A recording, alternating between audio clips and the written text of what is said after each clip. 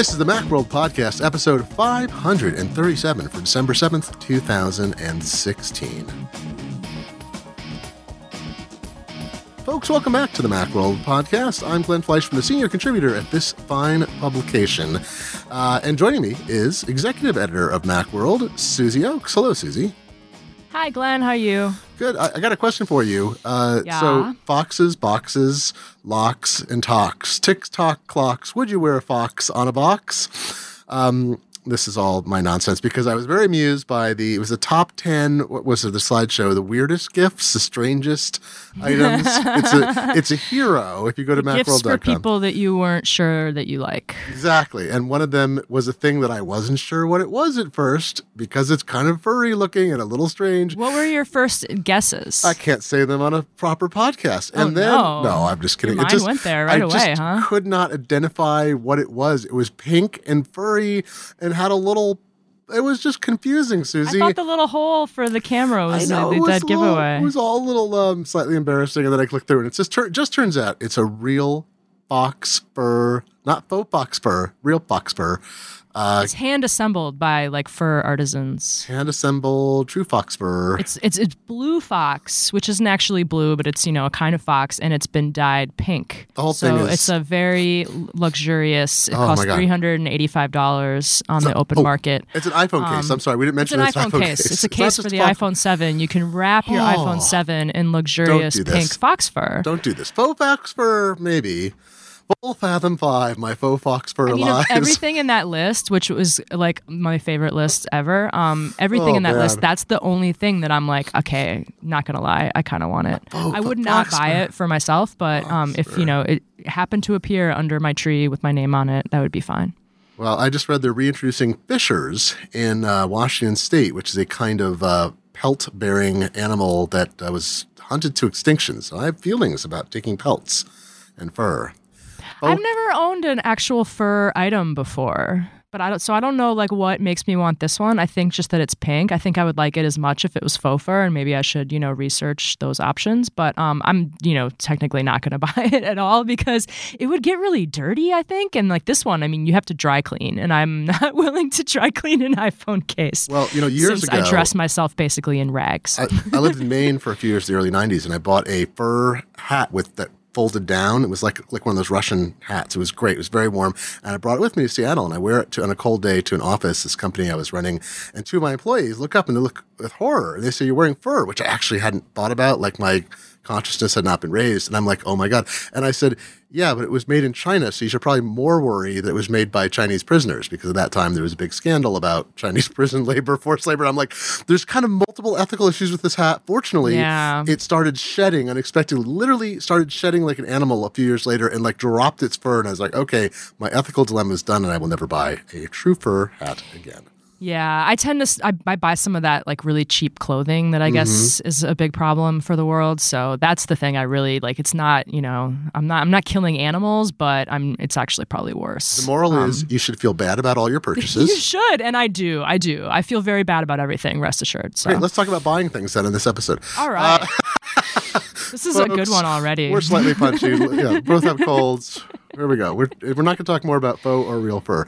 My son has pink eye. We could talk about that. I'm so sorry. It's so terrible. If anyone wants to take a bet as to when or whether I will get pink eye, the lines are open. As long as he doesn't have Coxsackie, that is the worst one. It's hand, if foot, I get mouth. Pink eye, I'll put some green food coloring in there too, so it looks very Christmassy. Oh, geez. So now we've lost all the listeners, and we talk about anything we want. Follow up on the iPhone 6 battery problem. We have an article up that other people have problems too, including their iPhone 6s batteries. Think iPhone 6s. Sorry. We have an article up that has a link to Apple's page, which has a little more information, and a link to Apple's page where you can punch in your serial number and figure out if you qualify, like I do. If you visit that page from an iPhone, will it just tell? I don't know that Apple sends. That's a very interesting question. For privacy reasons, I suspect it won't pre-fill. I'm trying to remember what Apple will send. Because getting the serial number to copy and paste it can be kind of a chore sometimes. Yeah, because you have to go into settings, general, about, and the serial number's there. Or if you have microscopic vision, you can read it off the back if you aren't wearing it, don't have a case on it. You can also plug it into iTunes, and you can click there's a spot you click, I forgot what it is, and it will display the serial number in iTunes, and you can copy it from there as well. It's a little trick. Yeah, well, if you click it again to try to copy it, it goes away, but you can go up to the menu bar and the edit button, and while the serial number is displayed, you can, the edit, like the copy will change to like copy serial number. Oh, that's okay. I haven't used how to use that for so long. It's a good trick.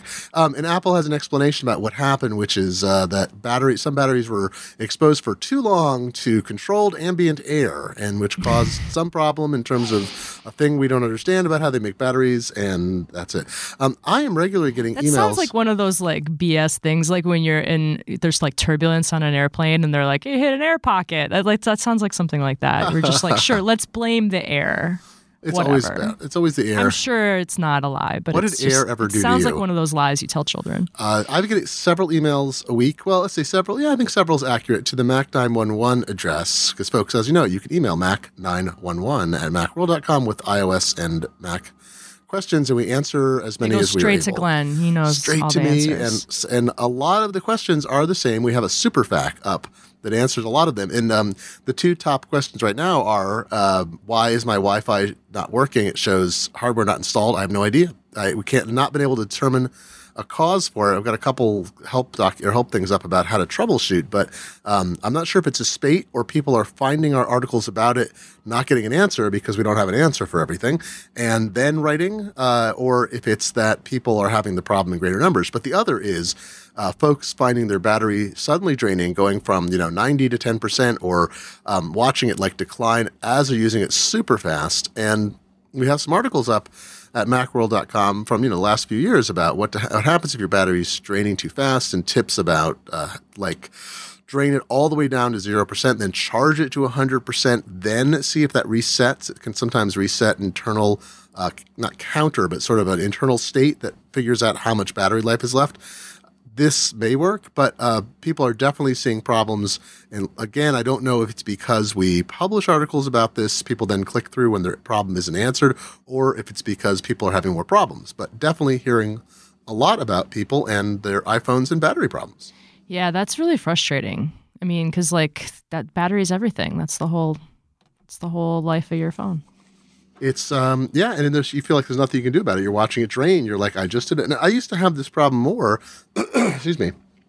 I used to have this problem more with the previous models of iPhones. My iPhone 6S, even though it has the battery fault, I have not seen it as much. But sometimes I'd use my phone and it would be draining while I'm looking at it. Nothing was going on. I'd reboot it and it would be fine. Or I'd reboot it a couple times and then it would be fine for weeks or months. So there's just, oddities, epiphenomena, interactions.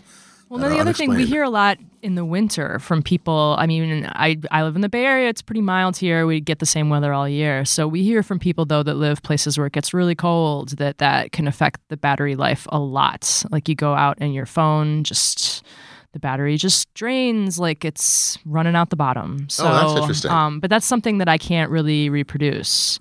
But maybe we'll try to look into that and see if there's some tips for people that live in cold places. Maybe you need a really furry case for your phone to keep it as warm as a toasty little fox. Although actually, a good tip is you can get a battery combo warmer, hand warmer. And my stepmother actually got one at she has very cold hands, and I forget. I think I showed her. I got one for my wife for maybe holidays last year. Like keep one in each coat pocket and just stick your hands in there? Well, it's great because it'll charge your phone. It's got micro USB connectors, so you have to get an adapter to use your to use a lightning port. She has an iPhone, but it has 2 heat settings, and so it will either convert a few thousand milliampere hours of power. You can convert it into heat and hold it, and it's really small, or you can use it to charge. So it's got dual function, which is pretty cool. Brilliant. I want to get those for everyone on my list now. There you go. They're like, it was $35 last year, I think, and it's a little expensive in terms of battery capacity. And again, it doesn't have a lightning version, but it has a stub cable, so you can kind of plug in whatever you want to a USB Type A cable. Just needs a little bit of love there. Yeah. Cool. So we've got a bunch of not exactly random stories this week, but there's no big one issue.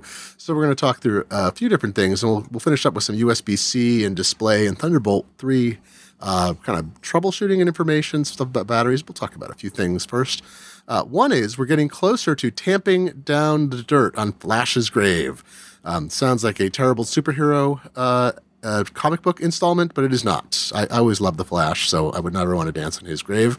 We're talking about Adobe Flash, and you may have noticed, folks, if you've been using macOS Sierra, which I assume many or most of you have, that Safari for macOS has a different approach that Apple talked about months ago, how they are going to there are two things. One is they're going to the browser no longer sends a list of media types when you go to a website. And that's a totally standard long-running thing where browsers will say, look, I know how to display this kind of image and this kind of video file and this kind of audio. And what they did is Apple reduced the number of media types that are sent to the server. So the server will not try to send Flash because it says the browser says I can understand Flash. So for websites that have multiple methods of feeding out video, the idea is you go over there with Safari, and the site's going to try HTML5 if it has it, because that should be the dominant thing, not a fallback, right? But so Apple has taken this, that's one step. And another step they've taken is if you go to a site that only loads Flash, it won't load it automatically the first time you go there. And in fact, you have to click, like if I go to, so I was watching the Westworld finale, no spoilers, on Sunday, and my kids were awake, and it's a very bloody, gory show, so I'm like, all right, I'm going to put on headphones and watch it on my laptop while they're doing something else. And I hadn't used my laptop at HBO Now yet, so I go to the site, and it says, hey, you have to update your browser to include blah, blah, blah, blah. And I'm like, oh, yeah, what do I do? And it says download Flash here. So you click the link in Safari. Rather than taking you to the Adobe site, the Safari is intelligent enough to know that you're trying to load Flash. So at that point, it says, hey, this site wants to use Flash. Do you want to do it once only or forever for this site? And I trust HBO Now, so sure. So I say forever. Then instead of, again, at this point, it doesn't take me to the Adobe site. It reloads the page, and now it allows me to watch Flash in that page. So I really like the approach. I don't know if you've it's such a variable thing what sites use Flash these days. Have you had to run into this or had problems with getting Flash to work in Sierra? No. The thing that I've been having problems with in Sierra Safari is like Silverlight. Like it's a mess. Videos in Silverlight, it'll just say, what, Silverlight? And then there'll be a thing that looks like I can click it to get Silverlight, but I can't. And then I'm just like, you know what? I probably don't even want to put Silverlight on this Mac. And then I just give up. I switched to Chrome when that happens. I kind of, you kind of have to swap them. I did just put Chrome on the Touch Bar MacBook Pro. I was trying to avoid it and go Safari all the time, but I just put Chrome on there for every once in a while, like a web form. Like if you're trying to buy something, there'll be like a checkout that just doesn't work. Yes. And then you go over to Chrome and it works just fine. It's so funny. I mean, I think it's not a huge burden. And I launch Chrome, I think, once every few days for something. And there's occasionally a Chrome app that has to work inside of Chrome. I have a very few of those, but I do have a couple. And so I'll launch Chrome to use like Authy on the desktop or something like that. I forget the other thing I installed the other day required Chrome as well. I try to stay in Safari most of the time just because it is way easier on the battery life, it seems like, than, its competitors in the browser space. Chrome is also, Google has updated its approach. It's offering something similar, which they've had a timeline at Google to phase Flash out. It also tries to serve HTML5. And we have a story up about how it's not working as reliably yet. Like it still doesn't quite do exactly what's needed. But Google's approach was it's whitelisting the top 10 sites on the internet that still use Flash. So, YouTube and some others, although YouTube has converted almost everything to HTML5, is my understanding. So some sites, you don't need to do anything to display Flash from them.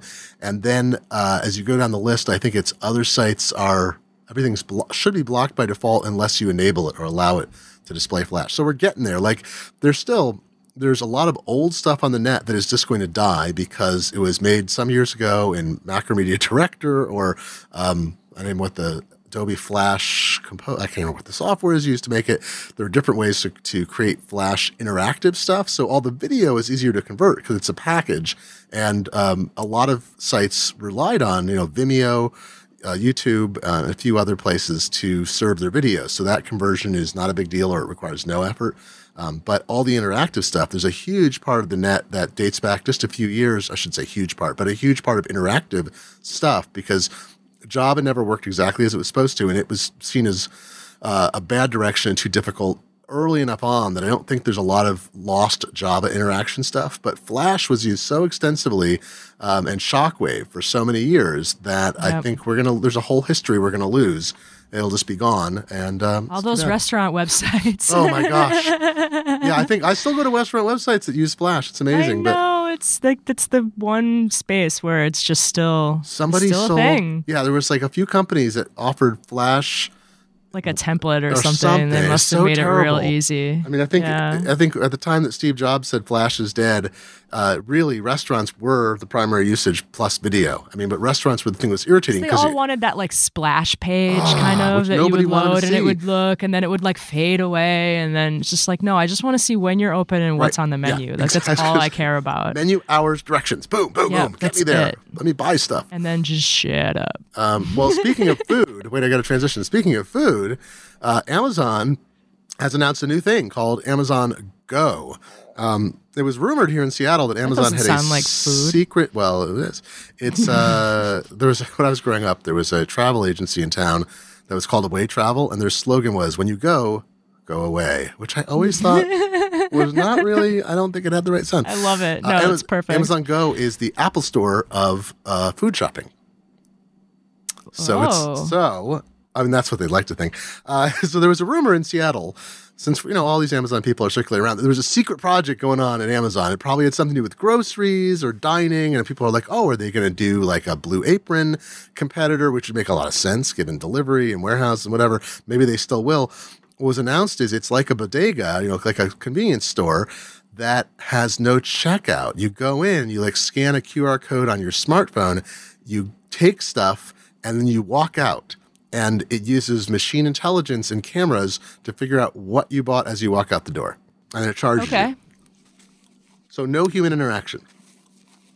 Okay, cool. So you can buy as many. This is where it's going to be so great for in Washington State. You actually scan a code as you walk in, then it uses sensors, and it just spies on you to see what you take and then charges you for it. Yeah, you don't have to. It's not like self-checkout. It's no checkout. It just examines what you bought, but you have to scan on the way in, or you have to show your code some fashion on the way in. And I don't understand exactly how many employees they'll have or how it'll work, but the Apple Store notion, I like that there's no checkout because the whole store is this friendly thing. And we've had some reports recently, I've seen video of thieves running into stores and stealing stuff and running out.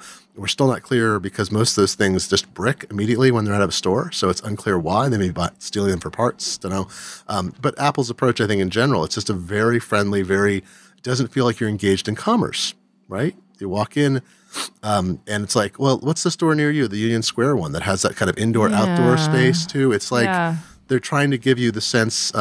This is something that I thought fake Steve Jobs got right in the book Options. That was, I'm blanking out his name, Dan Lyons. Lyons, thank you. I liked the book. I don't think it was like the best novel of all time, but he had this really great it wasn't really about Steve Jobs. It's sort of about him, but he had this great thesis that Jobs, his fake Jobs at least, was trying to synthesize the essence of like Indian Eastern philosophy with commerce, and that you didn't get the sense you were buying something as much as buying into a philosophy. And I really liked how it was handled in the book. And this notion that, well, we don't want to have a cash register because a cash register intrudes the notion of commerce into this pure experience. Déclassé. Yeah. But you still interact with someone. You buy something in an Apple store, you have to find someone. You go to a shelf, you find a cable. You can check out with the Apple Store app. Oh, that's right. I forgot. The same kind of thing. You pull up the Apple Store app on your phone, and every time I do it, I feel like I'm breaking the law, like every time. And I'm a middle class like white person. So I pick up, like last time I did it was for one of those doohickey little adapters for the lightning port because there's no headphone jack on my phone. I went in there and bought one of those, and you just you scan it, and you can use Apple Pay. You just log in to the Apple Store app. They already have all your payment information. So scan it, you pay for it with your thumbprint, and then you just kind of pocket it and walk out. Oh, I forgot. I've only done that once. I always feel like I'm getting away with something, but I think there have been reports of, minorities doing this and getting, like, what are you doing? You're stealing those headphones or something. So, and then, like, it's very easy to prove, no, I just bought this. But like, so something like this, I mean, it's a really cool idea, and I think that we should keep looking for those solutions. But sometimes having a human there being like, right. Yes, you bought this, here's your receipt, like, go forth, law-abiding customer, I think is like, a little mental comfort that I'm not ready to just throw in the bin yet, just so corporations can save a few dollars. Yeah, I think that's a very interesting point. I've only done that once, so I've forgotten. I've done it a few times, and every time I'm like, I kind of like sneak out, almost being like, who's gonna like come after me now? And like nobody ever does, and I've never done it for anything that costs more than like a cable. So, and yeah, I mean, there might even be like a thing like if you try to do it with a $300 pair of headphones, someone might have to come out and be like, here's your receipt. I don't don't really know. Do they put the expensive stuff on the floor? I mean, they have drives. They have drives that cost hundreds of dollars. Yeah, it's some funny. of the things on the shelves are kind of pricey. The whole thing, so that's, I find it unsettling also. And, because I feel like, well, what if I mess up and I haven't paid? Then they check and then they're like, oh, you're a shoplifter. I'm like, no, I didn't. I thought I scanned it and it gave me, like the most honest person can wind up feeling uncomfortable. But I've never been like followed in a store and like viewed with suspicion just automatically just because of the way I look. But there's a lot of people that have that as their everyday experience. So something like this, it's like, it's super futury and cool. And I think we should keep working on it. But we have to remember that not everyone is like, viewed with total trust all the time. So these like kind of honor system-y things like might not be good for everybody. Well, and Seattle is someday we'll get there. Is a very, very white city too. So that's the thing. And I don't know, but it's also hopefully a city where people wouldn't just be like, oh, look at that kid, he's up to no good just because he's black and he's wearing a hoodie. I would hope, you never know, but it only takes. I watch this with interest and I hope that it goes really well because I love futury stuff like this. Like it's right up my alley, but just in the last couple of years, like our eyes are being open to like not everyone lives in the same kind of bubble. I love that you're thinking about that. I was thinking more about the like not the creepiness, but the like. I want to have a little bit of interaction. Sounds like they're super spying on you. Well, I want to have, and I also want to have this like at least the slightest bit of human interaction, right? I want to believe that when it's not even that I need to smile and talk to a clerk. It's more like I feel like. There's something, I don't know, there's something very disturbing about the notion of going in a store where there must be employees somewhere. And they show, they've got a test one up and running that's only for Amazon employees. It's not even downtown. It's like it's kind of in the warehouse, well, not the warehouse district. It's sort of south of downtown as sort of a test store. So I think they probably built it there so they could kind of do it secretly and then open it up. And so Amazon employees can go in and test it out this year. And then next year, they're going to open it up to beta testers or more people. And there was some report that said they want to roll out 2,000 of these nationwide. And, then people are going to be in the like, okay, is this going to kill the neighborhood bodega? There'll be pricing issues. Will Prime members get some special benefit? It's a very interesting push because Amazon avoided sales tax for so long. Then they embraced it because they could use it competitively by building warehouses closely and getting tax deals as well. So it's a very interesting set of things. But I don't know that I want to go like for a store like that.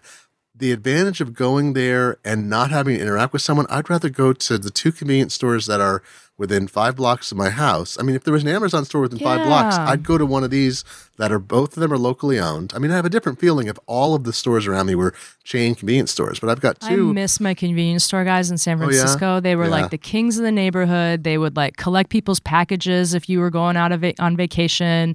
They'd sell you loose batteries. Like they were just the best. I love those guys and I miss them. And now I just shop at the Quick Stop and it's not as fun. Oh, well, yeah, in suburbs. They're nice at the Quick Stop too, but we don't have that bond yet. The thing is, I think if Amazon put these in places where it was otherwise, where there was no facility, right? Like Amazon rented a relatively, I mean, they're talking, I think the store is going to be 1,800 square feet, the one that's a test store. And I'm not sure how big, like, are these going to be more like small supermarkets?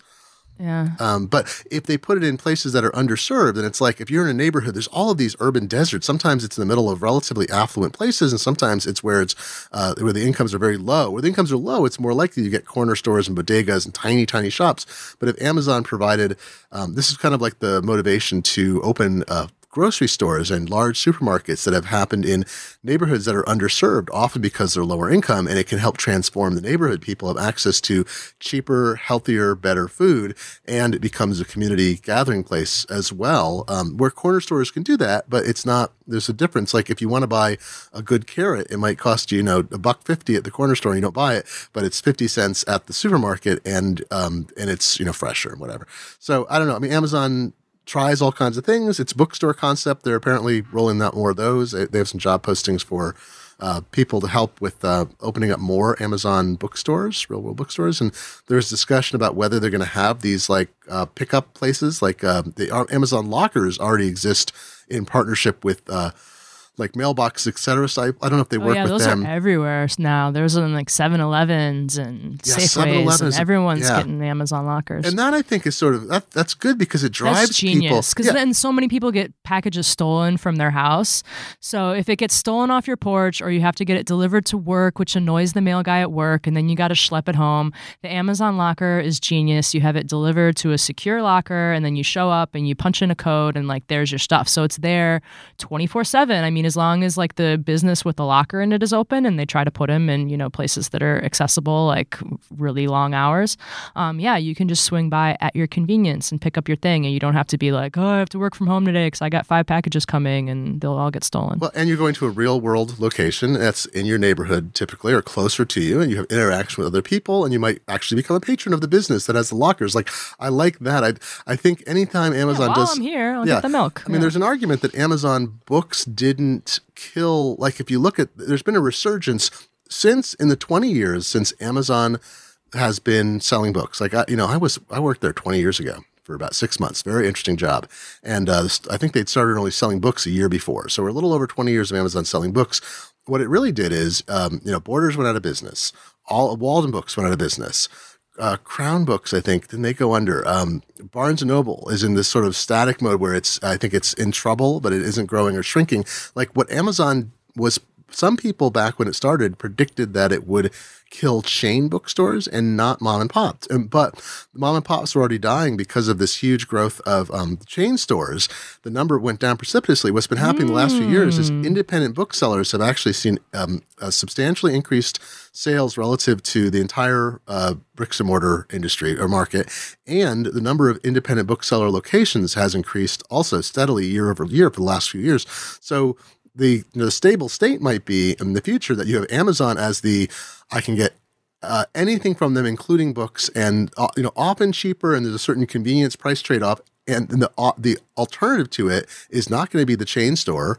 There will be some of those, but it's going to be there's Costco, which only carries a few books, and then there's the mom and pop store. And so it's weird to see Amazon putting itself into a business where they're going to challenge mom and pop bodegas and things. It's a little strange, but we'll see. It's what the other thing this reminds me of when they talk about sensors and computer vision technology to determine which items you take? It sounds like those freaking mini fridges in the hotels. Oh, yes, I hate those. Like if you just kind of bump the Diet Coke too much, it'll trip the sensor, and then you have to call down to the front desk and be like, no, I didn't take it out. You can come see it's still there. I thought the housekeeping came through and tallied it. Are there still There's ones some that are sensor based? Yeah. Because then you never figure it out until it's too late. You're trying to kind of shove your leftovers in there, around the Cokes, being there's enough room in here, and then you tripped a bunch of sensors. So I just want someone there for the edge case problems. I want someone there to be hey, do these have an allergen, or they I don't know. I have questions. Right. It's like this if doesn't the entire sound like store it's for me. was pot food, if the entire store was like the Munchie store. It's all remember Cosmo, which was great. You could get M&Ms delivered at midnight when you were stoned or People something. still talk about Cosmo Yeah, it in was these so like hushed great. reverent tones. I missed it. I got It here did after. so much stuff, and I was not a toker. Thank you. It's legal now in my state, so I can talk about it openly. But it's Yeah, we legalized it but it's too. like the Amazon pot store. It's like they don't even have to sell pot. It's like it's pot. It's just all the munchies you get in the middle of the night. Like They're like, we know what you need. yeah, it's like it's just wall after wall of potato chips and ice cream, right? I was thinking, I read this article years ago before 9/11, so things changed a bit. But this travel writer, I think for USA Today or something, Peter, not Travers. Anyway, he wrote this great set of like a bunch of standard tips for when you're traveling to get a better experience. And a few of them related to the hotel thing. You can call hotels and ask them to send up a refrigerator, and they'll bring one up. Like a tiny fridge for you. Did you know that? I didn't realize this. And I've done that a couple times when I've been in a hotel for a few days and I'm eating meals in the room because I'm out meeting and I'm not going out. I'm either being frugal or whatever, or I want a place to put leftovers. The more hotels now, especially the suite kind, have things. The other was never stay in a room above the 7th floor because that's the highest that ladder trucks can get to. And the other was take the goddamn counter pane, that like coverlet, off your bed when you get there because it's never cleaned.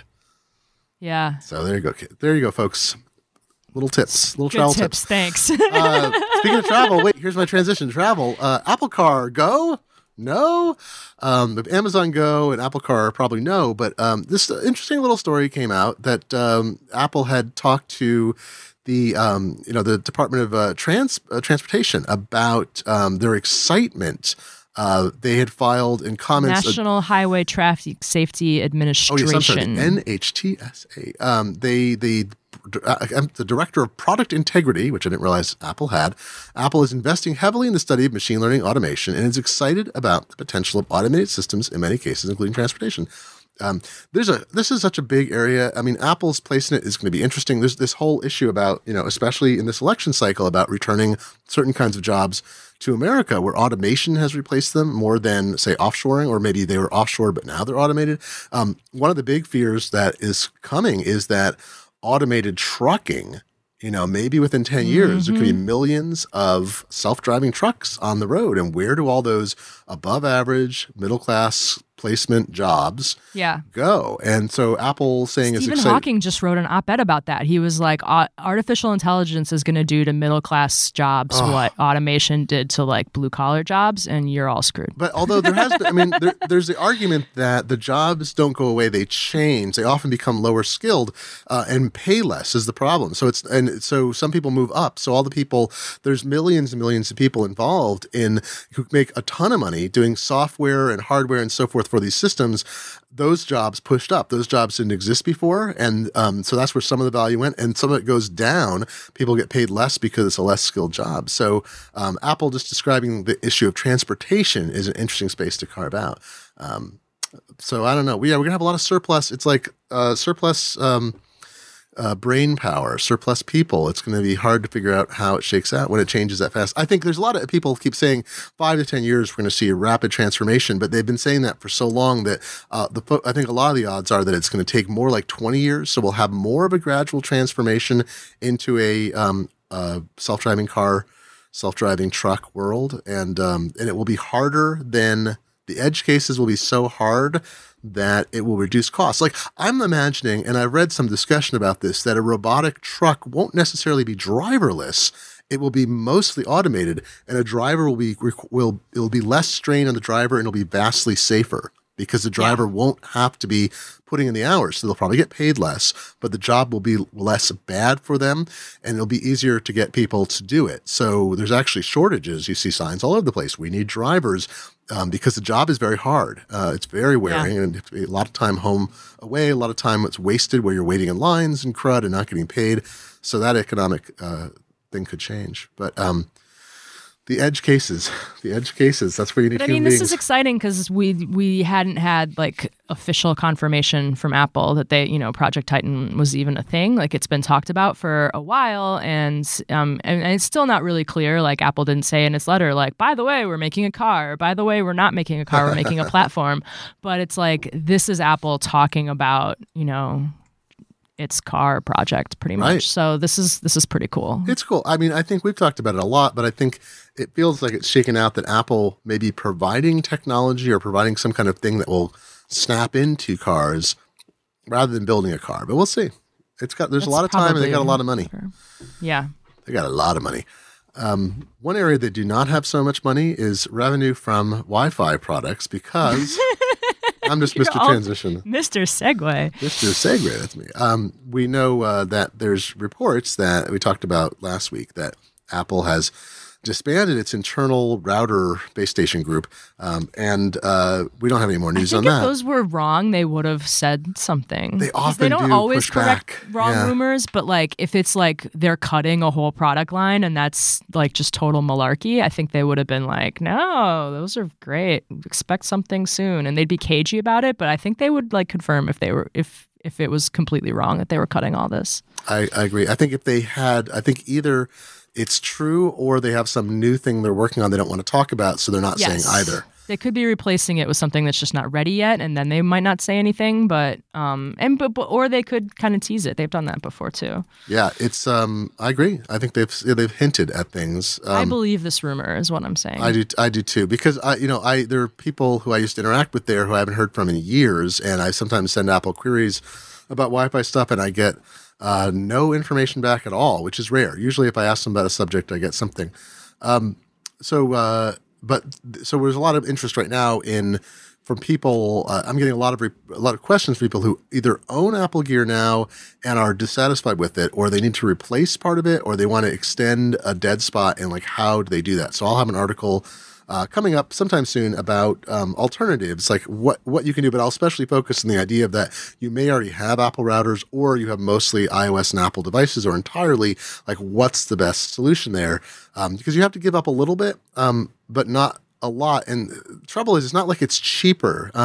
Michael Brown has a review today that we've got up at TechHive. We've got a version of it at Macworld about Google's new Wi-Fi routers, which are different than their on-hub routers they introduced months ago. In Google Wi-Fi, you buy a few units of it. There's just another set announced today. There's the Eero routers. There's a lot of folks trying this mesh approach where the routers talk to each other and figure out what they need to do. You don't have to do any configuration on them. You just kind of you plug them in. They sort out the best signal strength and configuration, and that's it.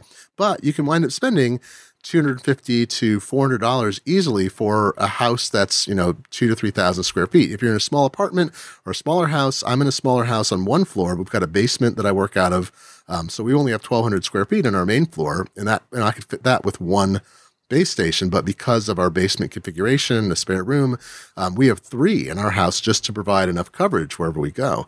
So you're not going to spend necessarily less with this other equipment, but you will fuss with it less is the idea. Yeah. And they sell a 3-pack for $300. So they're sort of like, know that I think that's the trend now, that people want, like when Wi-Fi first started, it was okay to just sort of have it like, your strong Wi-Fi is like over there. But now it's like we're carrying around all of these things and then all the smart home things, and everything needs a really good signal all the time. It's frustrating when your phone works better in one room of your house than in another. So I think people are just starting to be more, resigned to having to put up multiple routers, and now we're seeing these smaller, cheaper, easier to set up kind of multi-pack routers. I like it. I think Apple should go this way because, like we said in an earlier podcast, I still want to cling to airport utility. Yeah, I think that's the thing and the advantage is all these new systems have sophisticated front-end interfaces. So you're not going to deal with the, as I think we were talking about before, like I have a TP-Link router, and it's got a horrible, ugly web-based interface. And TP-Link could radically transform how it approaches the market by having a separate GUI, which requires software development, but they are selling enough products. They could do it. They could have a unified front end. The secret of most companies that make lots of Wi-Fi and other gear is that they don't build this all internally. They often license reference designs and they modify them and apply their own software or their own secret sauce, or they look at a reference design from one company and they get a bespoke version of it. So, Apple and Google and Eero and these other companies are making stuff from scratch. And I should say, companies like Netgear has a lot of equipment. It makes absolutely designs from scratch, although I suspect in the Netgear lineup, I think they've reduced it. They used to have stuff that was pretty clearly, it was private label, like it's labeled Netgear, but a lot of the innards were the same as 15 other devices. And Linksys, division of Cisco, which I think they made us call Cisco Home now or something, that they also make custom gear. But somebody like TP-Link, it's really clear they push out so much hardware. They are not. I mean, I may be wrong, and I apologize if I am, but based on my understanding of the industry, a lot of the brands you see out there are just pushing out modified and customized versions of the same stuff. So they don't build software on top of it because they might be working with multiple different code bases from different providers that are building the things that they label. And like I say, that's strange. So when you go with a company like Eero, it's a startup. They're building, they're designing all the hardware. They're optimizing everything. They're buying chips from various companies. They're probably making some chips themselves, and they're building a GUI that sits on top of it. So they're not relying on you having a web browser or whatever. But on the other hand, you have to use, say, a smartphone to configure it. I think Google OnHub only had Android and iOS versions, and the trend is, I think, to only have Android and iOS, no like Mac OS, Windows, Linux, whatever front end, no web version or web app version. That may be changing too, but I think for folks who are not smartphone centric, that's an issue. So we'll talk more about that as well. I have no transition for this. I want to move on to a kind of battery and display issues before we finish up, because getting a lot of queries about USB-C and Thunderbolt 3. We haven't talked about it for a few weeks. Can you believe that? But it keeps going on. Someone sent me this wonderful, well, I'll talk about that in a minute. It's a DisplayPort thing I want to link people to, but I just reviewed two things. One review is up, and I don't think the other is. Aukey, A-U-K-E-Y, has a battery out a few weeks ago, and I finally was able to test. It takes a long time to test these high-capacity batteries. I have to reserve time to drain them and charge them and then drain my laptop and recharge it. So I'm not really complaining. This is my job and I like it. But it's I need to have a week where all I do is make sure I'm shepherding and watching numbers on, I've got monitors that are looking at batteries. I've got monitors on my computers that are charting things. And so it's just complicated to test the bigger they get. So this is a 30,000 milliampere hour, 111 watt hour USB battery. I reviewed one a few months ago from Zero Lemon that was kind of big and awkward and didn't have a lot of charging outputs. It didn't charge that rapidly over USB-C even. I think it maxed out at 2.4 amps, which is fairly low. But it was a reasonable price and it had a high capacity. It was the same 30,000 milliampere hours. So I gave a positive review to that just for capacity. If you really need to be off the grid and charge devices and a USB-C laptop, it's kind of your only choice. This Aukey battery is $50. It has USB-C at 3 amps at 3 amps at 5 volts. So it's a 15 watt USB-C output. It also does quick charge 3.0 across a bunch of voltages. So if you have Android phones or other devices that use Qualcomm standards, you can charge those at up to I forget what the top rate is. It's 30 watts, maybe. I forget. Or not 30 watts, 15. It's got a really nice 3 amps range for that. Well, it's 2. It has these things where quick charge 3.0 does higher voltages and lower amperages because it's harder to carry a higher amperage over a cable, but it's not as hard to carry a higher voltage, is what I understand. You need special cables when you up the amps because of the you need to have higher gauge cables that are tested more effectively. So if you have quick charge 3 device and a USB-C device, it's great. And $50 is good. The problem is, like all the USB-C batteries I've tested, none of them that are shipping support USB Power Delivery 2.0, which allows delivering power above this 15 watts. And I did test, you may remember I was talking about the Moz Go some months ago. This is a battery that I got a beta version of. The company was preparing to ship it, so I tested it. And then before we published our reviews, they said, we had enough feedback during the beta cycle. We are going to pull this from production and retool because we need to fix things we've heard from people. And then we're going to come back out. The Moz Go did support USB Power Delivery 2.0. And on my MacBook, 12-inch MacBook, it could deliver 30 watts, which is the same as the power adapter, 29 or 30 watts. Same as the AC power adapter. So you could charge the thing. I think I could charge my laptop in 2 hours from the battery, but it was relatively low. If it was asleep. No, and the Moz Go would let you charge it while it was awake. Oh, okay, yeah, okay. That's the difference. Sorry. At 15 watts, you can't even charge a MacBook a 12-inch MacBook, which only needs a 29-watt input to charge at full speed, at 15 watts, it will not charge. Even lowest screen setting, everything put to sleep and everything, while it's awake and you're using it, it just won't charge. I've got a battery monitoring app that I look at, and I've tried different things just to make sure I'm not missing something. You have to go over some threshold before it will actually charge. However, the Aukey, is 30 ampere hours. You can charge a MacBook at least 1.5 times, and you could charge a MacBook Pro, a 13-inch, at least once, maybe more. And you could charge maybe even you could charge almost. I have all the numbers, excuse me, in the story, but the MacBook, I think it's actually get almost 2 full charges of a 12-inch MacBook. But the advantage there is that, let's say you're taking an overnight flight someplace. You have a 12-hour or 16-hour flight, or you're going to be away from outlets for a long period of time. While your laptop's in your bag, while you're asleep or reading a book or something, you plug it into the charger, and you get my ratio is about 2 hours of usage time for every hour you're charging it. So that's fair. You might have to, it gets you, if you've got a 16-hour flight, and you charge it for a few hours in the middle a couple times, you can use your laptop the whole time. It's just you can't use it while you're charging it. So, and if you get that USB-C to Lightning cable, which I love, you could charge your iPad or your iPhone from the same batteries. So then that's really handy for that long flight, because you could use whatever device you feel like using, and you could just change your mind and be like, okay, I'm just going to use my laptop till it dies, or I'm going to switch to my iPad and it'll charge anything. So yeah, it's great. This is the trend that I love in batteries, and this is why I like USB-C. And this one has it has two, has USB-C for charging and recharging, so you can recharge the battery with a USB-C power adapter at the same 15 watts. So it takes a while.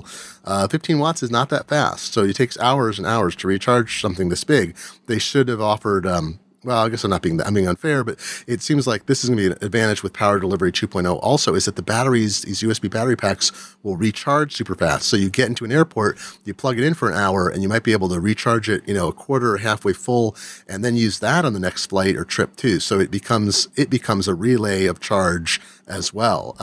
I don't know how many. It has Type A ports. You don't even need the special cable. It has Never mind. Well, you can use the USB-C cable and get, I think, a faster performance. Is the thing. I think it's faster. Yeah. But it has the Quick Charge 3.0 is over USB Type A, and that port will deliver the normal amount to those devices, and it has a 2.4. I think both the Type A ports will deliver up to 2.4 amps. At 5 volts. So they can charge an iPhone or iPad at the full voltage. iPad Pro would require the USB-C cable to do the higher voltage or higher wattage that it can accept. So it's a really neat item. And so people did ask, they said, after the review went up, they said, look, why would I buy something that I have to sleep my computer to charge it? And my answer is really is that we don't have anything better. This is the best thing you can buy. It's the cheapest. It's very well designed. It does exactly what it should within the limits before we get Power Delivery 2.0 devices. So if you're going to be away from a power source for a long time and you have a USB-C equipped laptop, this is pretty much the only thing you can get that'll help. So that's the logic. Good. Cool. I wanted to point out our friends at The Wirecutter, which is now part of the New York Times, did a roundup of USB-C recommendations. And I've reviewed a number of things that are more like, we've reviewed docks and batteries and some adapters. They looked at some of the fussier stuff that I haven't gone down into, which is their specialty too. And they looked at a ton of the small, inexpensive, like Type A to Type C adapters, some power cables, a few other things. So we covered, there's some overlap. You can read my review and their review of some docks. But if you're looking for recommendations of like some of the fussy stuff that you need to make a USB-C device, laptop work, we'll have a link to the Wirecutter. Last thing we can talk about here is DisplayPort and USB-C. Fella Adam Miller sent me a link this morning because he was asking. He's like, I want to, Susie, have people been asking you? I don't know. I'm the USB-C guy. So he asked me this. I want to hook up my old mini DisplayPort Apple monitor to my new MacBook Pro. How do I do that? You gotten this question? No. You're lucky. Let me tell you. You're lucky. I'm actually totally cool. People ask me that. And my answer has been, there's this, and we've talked about it before, so I won't go in the same depth, listeners. I don't want to bore you. There is some chipset issue between Apple's choices with different versions of the Cinema display that have mini DisplayPort. Then there's the Apple Thunderbolt display that uses a mini DisplayPort style connector for Thunderbolt 2. And there's only one dock that I've tested that will work only with the 2015 12-inch MacBook and only with the mini DisplayPort style Apple Cinema display, not the Thunderbolt display. So people have been saying, like, look, we should be able to do this because you can do Thunderbolt this and this and this and this. Is there a way? And I've looked at weird combinations, and I don't own an Apple Cinema display, so I cannot test it directly. Adam Miller had asked me some questions. He said, look, I got this to work. And folks, you should find this. We'll have it in the show notes. People have asked, our show notes, you go to macworld.com and look for the podcast, or at the SoundCloud page, we have the show notes there too, embedding show notes into... I don't think they're really on the SoundCloud page. Are they not? But you know then come what? to macworld.com. Someone asked last time and why they're not just in the file, which... I feel like all my good podcasts just put them in the file. And when I just kind of inherited this podcast and went with the workflow that they were using. So, but I looked into it and it seems like it's not that hard. So this is the episode. I'm going to try to embed those show notes in the file and we'll see how that goes. Well, podcast players... So if they're there, it worked. If they're not there, I couldn't figure it out and I'll try again next week. But it seems like it's easier than I thought it would be. Yeah, SoundCloud is a little funny. SoundCloud is really great to do podcasts. I have to put in the show notes and then upload it to SoundCloud, which I can do. It's going to add a couple steps, but I love you guys, so I'll do it. Aw. I think a lot of podcast players before maybe a year and a half, 2 years ago didn't make URL links live or made it hard to get to show notes too. And then that became a thing, and chapterization as well. The players are getting so good. Yeah, I don't know if they'll be like I don't think there'll be chapters. We don't need chapters. We're too freeform. But yeah, but you'll be able to. I mean, I use Pocket Casts, I think, and like from the thing, I can slide over to one side and see my queue, and I can slide over to the other side and see the show notes for the thing I'm listening to, and they have links, and it's really handy. You can see what the heck we're talking about. So thank you for that request, and I'm gonna try my darndest. We listen to you. So Adam Miller, he's on Twitter. He's at Adam Miller and then an S at the end. If you're trying to find the account to find this photo, if you can't find our link, he made this work. 2016 MacBook Pro, USB-C to DisplayPort. That's full-size DisplayPort. There's a lot of adapters like that you can get. Then he's using a DisplayPort to mini DisplayPort cable. Again, standard item. I've got a couple around here. Then he's using a mini DisplayPort, female to female junction box that he bought. That plugs into a 2011 Apple, he's calling it mini DisplayPort monitor. I don't know if that's a Cinema display, whatever it is. It has a non-Thunderbolt output, and it works. So it's not ridiculously expensive. The USB-C to DisplayPort adapter should be, I don't know which one to use, but it should be in the $20 to $30 range. The cable is probably $10, and the mini DisplayPort female to female is probably in the $10 to $20 range. So it's somewhere between $40 to $60 for that whole apparatus. Might be even cheaper to get that on the low end. You plug that all together, and you can use your DisplayPort. So, folks, if you're doing this, post comments. You can find us facebook.com/Macworld if you want to leave comments and things, or send us email podcast@macworld.com. Find us on Twitter @Macworld. Let us know if you tried this, because I don't know how many of these Cinema displays with DisplayPort standard only, not Thunderbolt 2, that are out there. If you have a Apple Thunderbolt monitor, you have a new MacBook Pro with Thunderbolt 3, you can use the Thunderbolt 2 to Thunderbolt 3 adapter with the Apple Thunderbolt display. That's listed and supported. They do not support any DisplayPort only monitors through that. So that's the confusing part. But Apple may have sold millions. I don't know. Maybe they sold millions of the mini DisplayPort. I've certainly gotten dozens of queries about this. People either who bought a MacBook, a 12-inch MacBook, which cannot... I still have that one. I use it all the time. Yeah. I'm not using it with my 13-inch MacBook, so... Oh, that's funny. Well, also the 12-inch... This is this solution, by the way, is not a Thunderbolt 3 solution. It's a USB-C solution, so you should be able to do this with a 12-inch MacBook of any vintage, assuming there's not a chip problem, and any of the new MacBook Pros with Thunderbolt 3 over USB-C. I want to try. I had an interesting conversation, I think I told you last week, about just about the confusion at the USB Implementers Forum is trying to get the word out about, Type-C is just literally the connector, and then there's all these standards that work within it. But it's very, Thunderbolt 3 is a alternate mode for USB-C. So the USB standard runs over USB-C, Thunderbolt 3, DisplayPort. This standard, like MHL, it's like a high resolution standard used with mobile devices. So Apple doesn't do this, but I think it's Android phones. You can get an adapter that lets you plug directly from your Android phone into, or tablets, into a HDTV set or a monitor over HDMI, I think. And that's a standard that's supported inside of USB-C, or it's as an alternate mode to USB-C. Confusing, but a great photo. Thank you, Adam Miller, for sending that in, because that was really, really hilarious and awesome. The other reason I haven't really cared that I haven't found a solution to hooking up my cinema my cinema display with the mini DisplayPort out to the new computers is that it's not a Retina screen. And it's super low res display. Compared to yeah. So like this is the first Retina Mac that I've been using as my like everyday Mac. I'm using the 13-inch Touch Bar Pro right now, and it's ruined me for every other screen. So even though I have so much less space to work with, like physical space, I don't feel like I even care about hooking up my external display anymore. So Apple, I don't know. So I guess those LG 4K displays are finally shipping. So my next wish list thing is we're going to try to call in a bunch of those and figure out how to review those, because it's the dawn of the super high res displays. I don't want to use another display that isn't really, really high res. Call in 4 of those and test them on one 15-inch MacBook Pro. I want to see how that works. I mean, 4 4K displays is a pretty astonishing thing. You used to have to plug in it was effectively impossible without add-on cards with older Macs. And I think even now, if you want to do 4 4K displays on a PC setup, you got to do a whole bunch of work. What's that? It's 4, really? 4 4K displays. The 13-inch MacBook has a single Thunderbolt 3 controller, and it can support 2 4K displays or 1 5K display.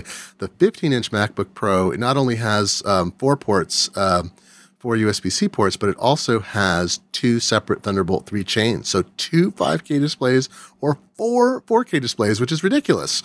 Yep, you're right. I think you should test that, because that's ridiculous. That is ridiculous. There are environments in which that's useful. To have, 2 makes sense, and then 4, I need a new desk. Like, I don't even think my desk can hold I don't know. You have to displays. get some and set up. I mean, that's where 2 5K displays makes more sense than 4 4K. But there are editing and monitoring other environments where it's going to make sense to have 3, maybe about 4. I think it's just Apple's showing the capacity of it. The thing I would mention is that 4K is getting cheaper. That's what I wanted to say. I have a ViewSonic that I bought a few months ago.